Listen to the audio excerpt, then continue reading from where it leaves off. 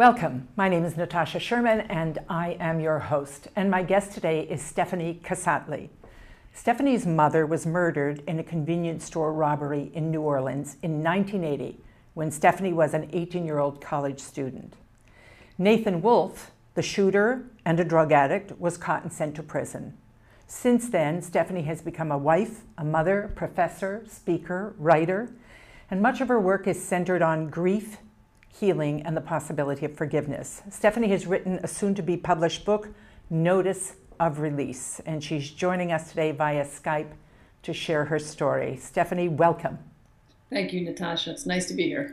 Yes, and thank you for being willing to share your story. I assume that you've done it many times, and I suspect there must be some part of it that still is a little difficult, so I appreciate you being here.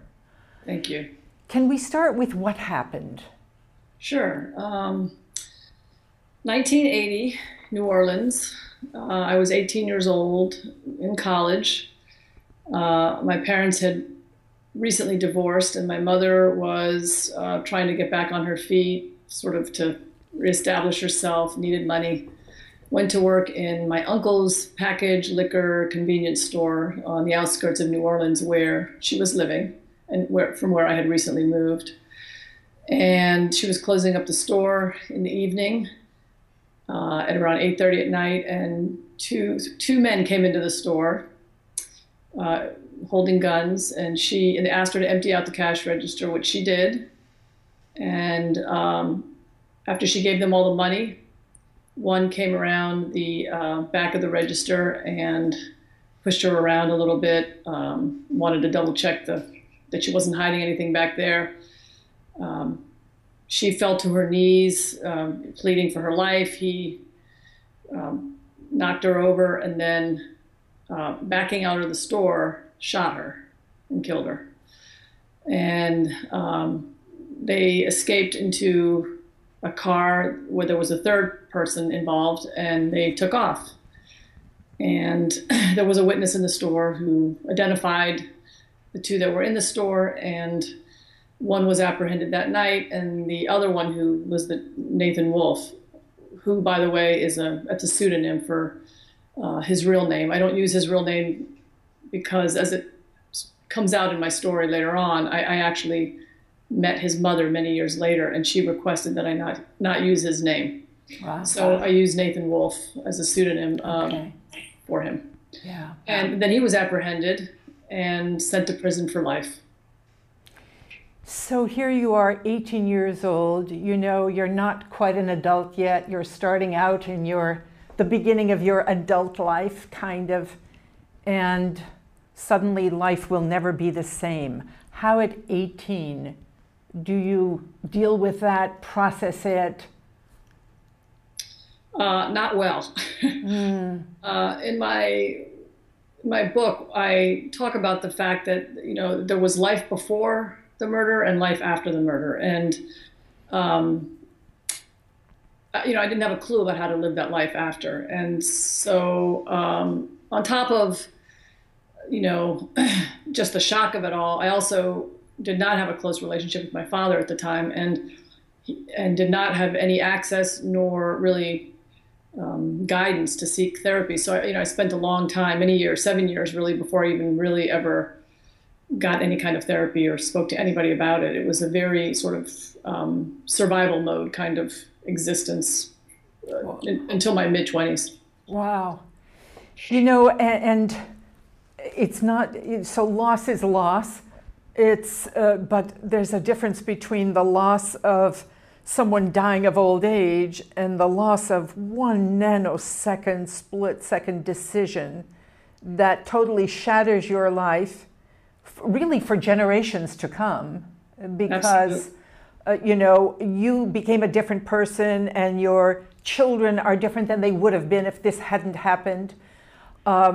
So you said at 25, you kind of started finding access.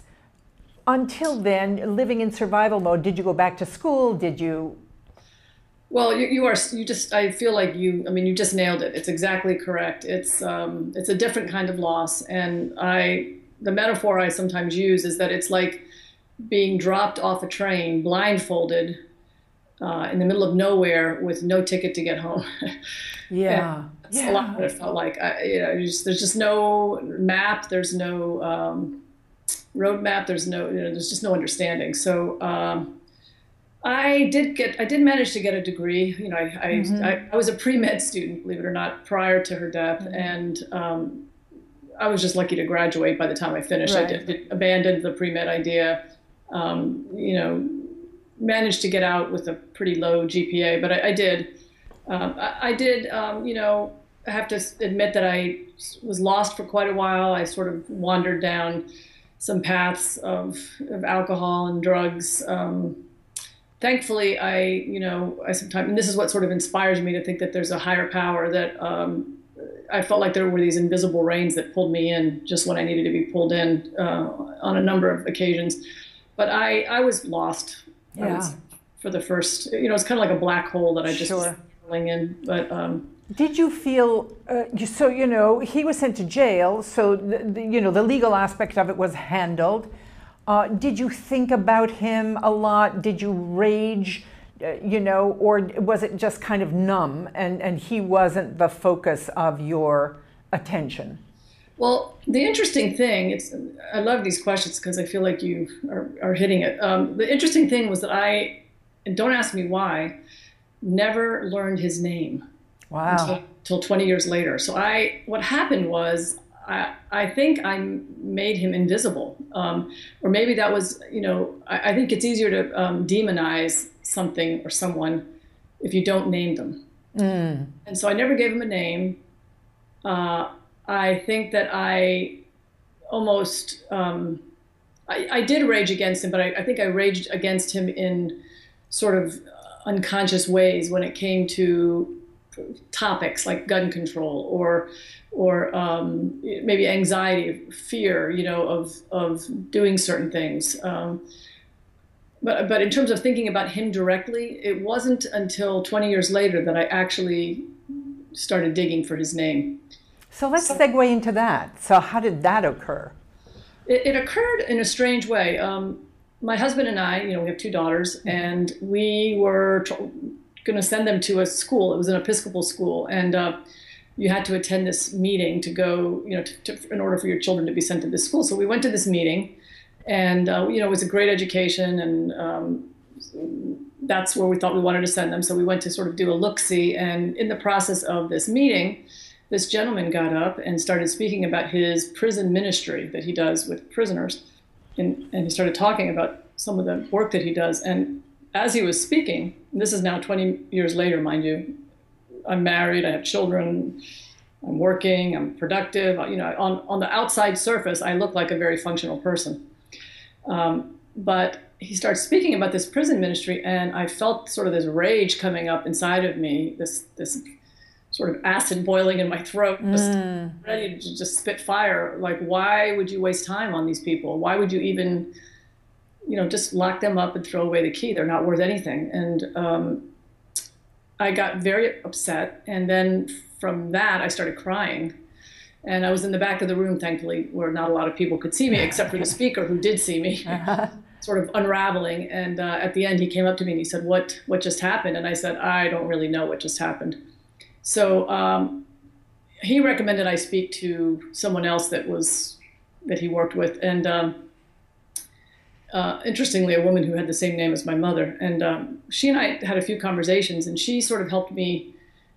She started the dialogue about what is forgiveness, and that was the beginning step. It was almost like somebody had changed the dial on a radio for me. Like I had been listening to one station for 20 years, and then all of a sudden, after his talk, it was like everything sort of tuned into the topic of forgiveness. Books started popping up, shows started popping up, everything sort of started focusing on forgiveness. And it took me, 2 years. It wasn't a quick process, but it took me 2 years before I actually took the first real step. So I want to interrupt you here for a moment. I saw somewhere written on a website where, you describe it as forgiveness was for those extremists on Oprah. Yeah. And so it wasn't anything on your radar screen, and then suddenly it surfaces like, all of a sudden, as you say, listening to a different bandwidth on the radio. But I think what I really want to talk about is defining forgiveness, because I think that's where you have to start. Most people assume forgiveness means you say, oh, it's okay, I forgive you, when it's not really okay. What you did was not okay. So tell me more about that whole idea of defining what forgiveness is and what it isn't. Well, thank you, because that for me was the very first step. And I think I had spent most of my life thinking that forgiveness was something that you gave to somebody and they were off the hook. And so when I went in to speak to this woman, Jean, she asked me, what do you think forgiveness means? And I sort of stumbled and didn't really have an answer. And she said, well, how about if we back into it and say what forgiveness is not? And so then we had this conversation, and what I came up with was a much more comfortable definition of forgiveness, which was, not condoning the act, not drawing a veil over it, not diminishing my hurt, not wanting lesser justice for him, not, all these things that it was not. And so ultimately what it came down to was, what it was, for me at least, was releasing all ill will towards him. And I loved Desmond Tutu's quote where he says, forgiveness is not condoning the act. It's simply refusing to pay back the perpetrator in his own coin. And stopping the cycle. And so that the definition was really what, once I had this definition, in fact, even when I defined it as, all these things and what it wasn't, I actually, in conjunction with going through this process, wrote a letter to the governor of Louisiana requesting that he stay in prison, that he not be released, because he had requested a pardon earlier on. I didn't want him out of prison. Right. So. Yes, and that's really great, because it lies in the definition. It's not diminishing the horrific act that he committed. It's not diminishing the loss. It just is not paying back in the same coin. But again, why would you want him released? That doesn't fit in either. Correct. Absolutely. So then, so now you're in that inquiry and you're defining it, and clearly it is a very significant part of your life. What then? Well, it all came in steps. In the process, I was raising 2 children and trying to have my family, but there was definitely a driving force, and I have to say, sort of a mild obsession. Yes. With who was this man? All of a sudden, I was curious, who was he? And it occurred to me, what is he doing right now? Is he remorseful? Who is he? Where did he come from? So I actually petitioned the district attorney's office in Louisiana, in New Orleans, and I paid, at the time for me, a chunk of money to get a copy of all the court transcripts. And they arrived at my home, and I spent 2 weeks just digging through the court transcripts because I had not attended the trial. Thankfully, my family had spared me that. And so it was in those trial documents that I learned his name and where he'd come from, and sort of the early, painting of who he was. And that was a process that took a long time between, looking through the court documents, making phone calls. He had gone to prison before the internet, so there was not a lot of. He was only 20 when he went to prison. He was only 2 years older than I was. So really he was exempt from, and he was completely off the grid. So, and interestingly, prisoners have a lot more rights than victims, I found out. It was very hard to access much information on him, but I chipped away at it for quite a while, and kept thinking about this idea of forgiveness. And so I have to ask you something. Just as an offside, what happened to the other 2 who were there? Did they go to jail?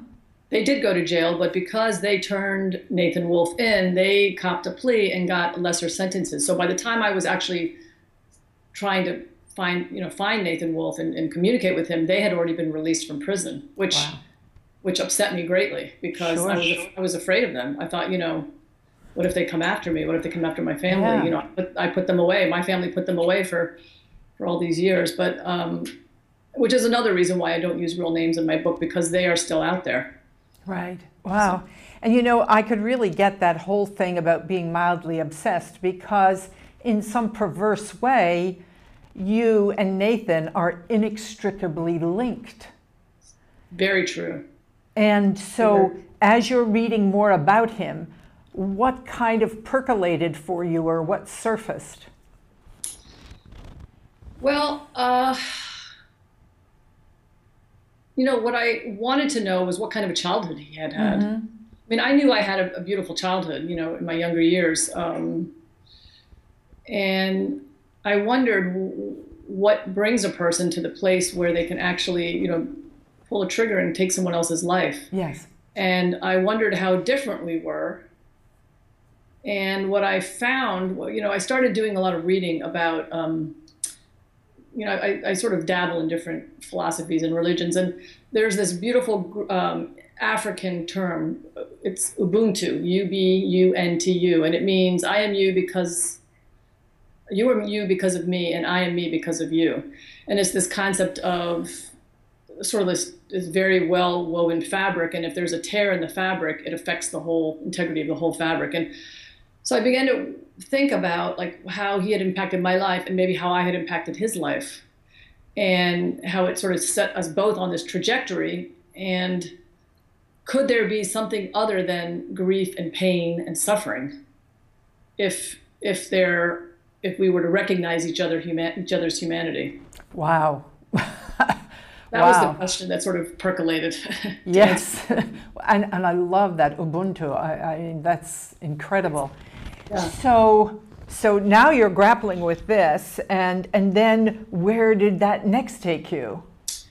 Well, I have to say there was a leap of faith in there. I mean, I had done a lot of research. In fact, I had created a manila file folder that I kept on my desk, and every 2 or 3 weeks I would go in and look at this or look at that, and I'd sort of plummet into a bit of a, you know, mild depression thinking about it and cry, and then I'd close it back up and not think about it for a few weeks. But I kept sort of dancing around this folder for a long time, until eventually one day I was in my office. I was working on I was writing for a newspaper at the time, and I was working on a project. And after I'd finished, I pulled the folder out, and this piece of paper fell out. And the piece of paper was a phone number that had been given to me by a woman who was the director of the Crime Victims Bureau in Louisiana. And she, you know, in the course of helping me and telling me, you know, what his status was and where he was in his sentence, and, you know, the little that she could tell me about him, she said, "Honey, let me give you this phone number. It's to the chaplain's office at the prison."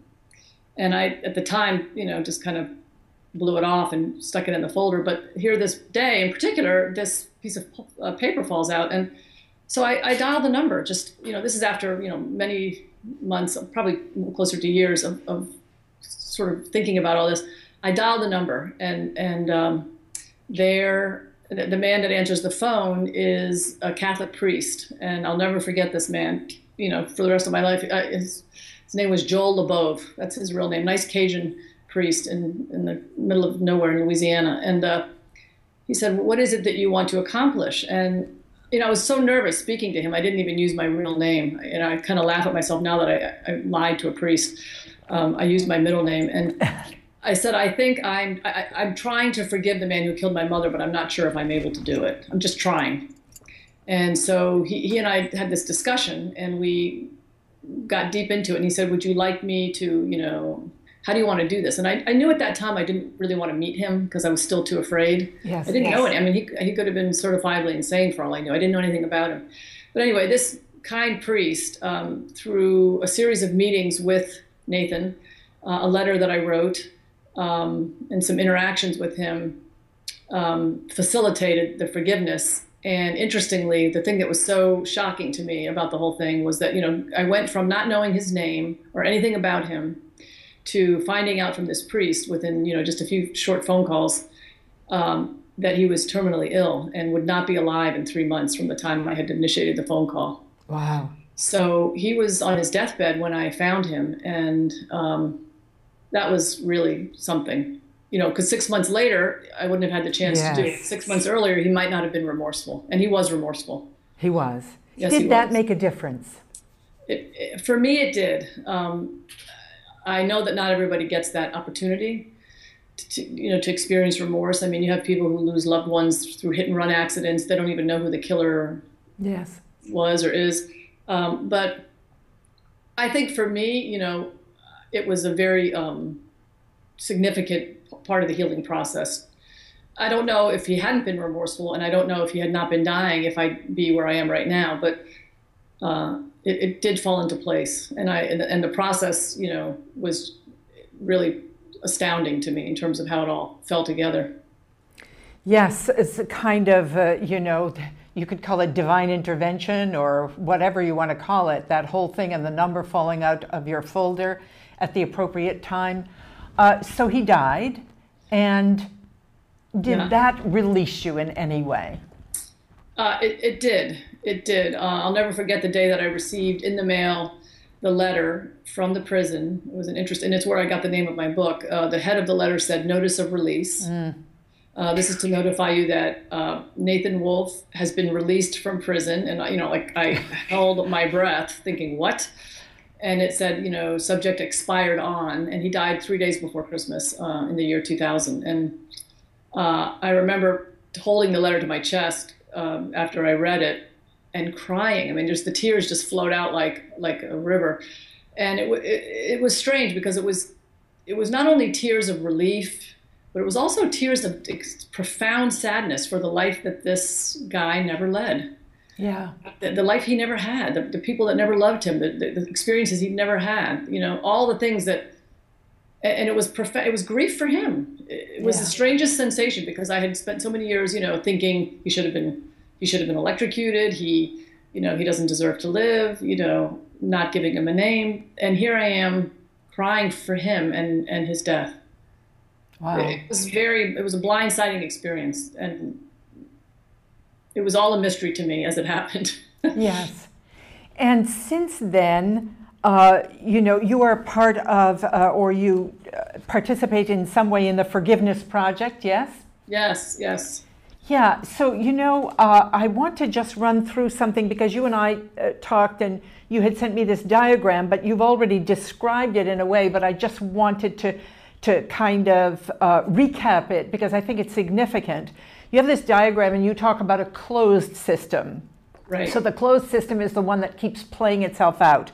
Pain, fear, and suffering leads you to reject your shared humanity, leads to revenge and retaliation, violence or hurt, and then back to pain, fear, and suffering. Exactly. Whereas the open system, which is kind of the system that you went through, which you start with pain, fear, and suffering, and it didn't. And I think one of the things that you and I talked about that I think is very significant is forgiveness is not a sudden landing. It's a process, and you may have to revisit it again. You can say, I forgive, and then some rage may show up again. So not to be surprised by that. Yeah. But you talked about defining forgiveness, and then you talked about exploring the stories. So we have about 4 minutes left. I want to kind of maybe briefly go through some of that because I think it's important, that whole process. So when you say explore the stories, what do you mean by that? Well, I mean, if possible, I think it's, part of the process of getting to compassion is that you have to know someone else's story to understand. I mean, the compassion is, the Latin root is compati, meaning to share suffering and to listen deeply and to understand someone else's story. And if you understand someone else's story, it opens the door possibly to compassion. And if you have compassion, you open the door to forgiveness. So a really important step is learning not only, I knew my story loud and clear. In fact, I was sick of my story. I lived it for 20 some odd years and I was tired of it. So when I started to learn his story is when things started to shift. Yeah. You have to learn other people's stories. And you may not always have the opportunity to do that, like I said, in a hit and run, but even if you have to imagine it somewhat or take pieces of information, the little that you know, to sort of try to create a story. But we do the best we can. And if you can't do all the steps, then you do what you can. But compassion, learning the other person's story or other like people's story perhaps is imagining what that person might be living with. So, I think when you describe it in the beginning where, you just kind of, he was invisible to you. You didn't know his name, nothing. So what you're left with is this whole chunk of information, life, whatever, that's never seen. It's never visible. It's behind the curtain and it's there. Whereas when you started that process of actually allowing yourself, and I think timing has something to do with this also. I think probably there's a certain point where you're still not capable of doing that, but kind of opening the curtain and allowing yourself to experience their humanity, because what it does is point you back to your own humanity. Absolutely. And I think it's, I just really want to say that too, because, I'm really cautious sometimes about sharing my story, because what I'm not saying to people is that you should forgive. It's not always the right thing, and particularly at the wrong time, it's not the right thing. If you forgive insincerely or prematurely, you actually risk doing more harm to yourself. Yes, because it's like giving away. It's like donating an organ and regretting it. I mean, right. you can't get it back. Yes. So you have to.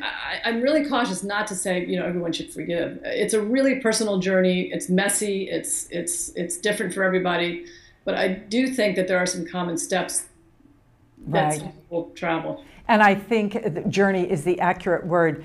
Actually, we're at the end of our time. Sad to say, but I'm so happy that you were willing to come on and share this.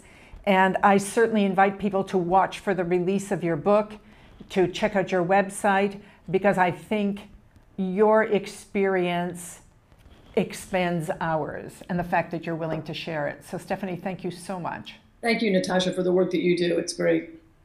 Appreciate it very much. My name is Natasha Sherman. Thank you for joining us.